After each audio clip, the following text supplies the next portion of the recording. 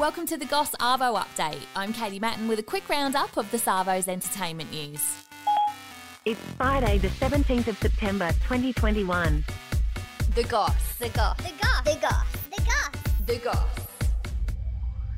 Nicki Minaj is in trouble again after lying about receiving an invite to the White House to discuss COVID, with an official saying that wasn't the case. Every time I tell people this, they think I'm kidding. The rapper spoke about not having the jab this week because a friend had it and suffered swollen testicles.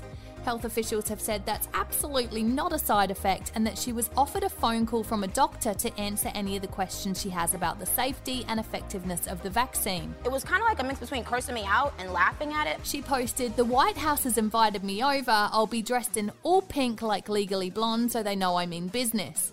She told her 22 million followers this week she'd like to do her own research on the vaccine, with Sydney Health saying, "We'll leave the rapping to Nicki Minaj if she'll leave the medicine to the doctors and scientists."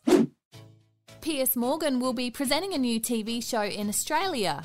He said he'll be bringing his straight-talking, no-nonsense, common-sense view of life down under for Sky News Australia, as well as Fox Nation, the Sun newspaper in the UK, and the New York Times. What about the behaviour of Harry and Meghan, who are spray-gunning his family on global television as Philip lies in hospital? Piers was fired from UK TV recently for his honest opinions of Harry and Meghan. They preached about the environment, but then we found out they were using private jets all the time. They preached about poverty on the day that Meghan was having a $500,000 baby shower in New York, and so on and so on. And each time they did these things and they got criticised for it, they couldn't handle the criticism. News Corp Executive Chairman Rupert Murdoch said he's the broadcaster every channel wants, but is too afraid to hire. I don't believe almost anything that comes out of her mouth.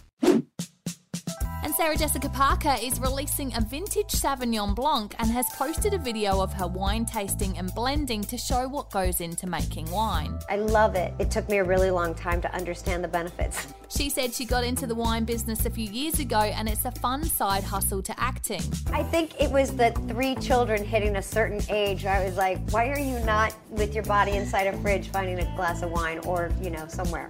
She also said this wine, called X, is spectacular, incredibly unique, but still very much Sauv Blanc at heart. Meantime, the new Sex and the City series is still being filmed, with characters Carrie, Charlotte and Miranda all appearing in the revival called And Just Like That. I spent $40,000 on shoes and I have no place to live? The series, which will follow their relationships and friendships from their 30s to their 50s, began filming in January with no release date yet. Follow us, like, rate and subscribe wherever you get your podcasts, and that's the Goss Arvo update. See you again on Monday. A Podshape production.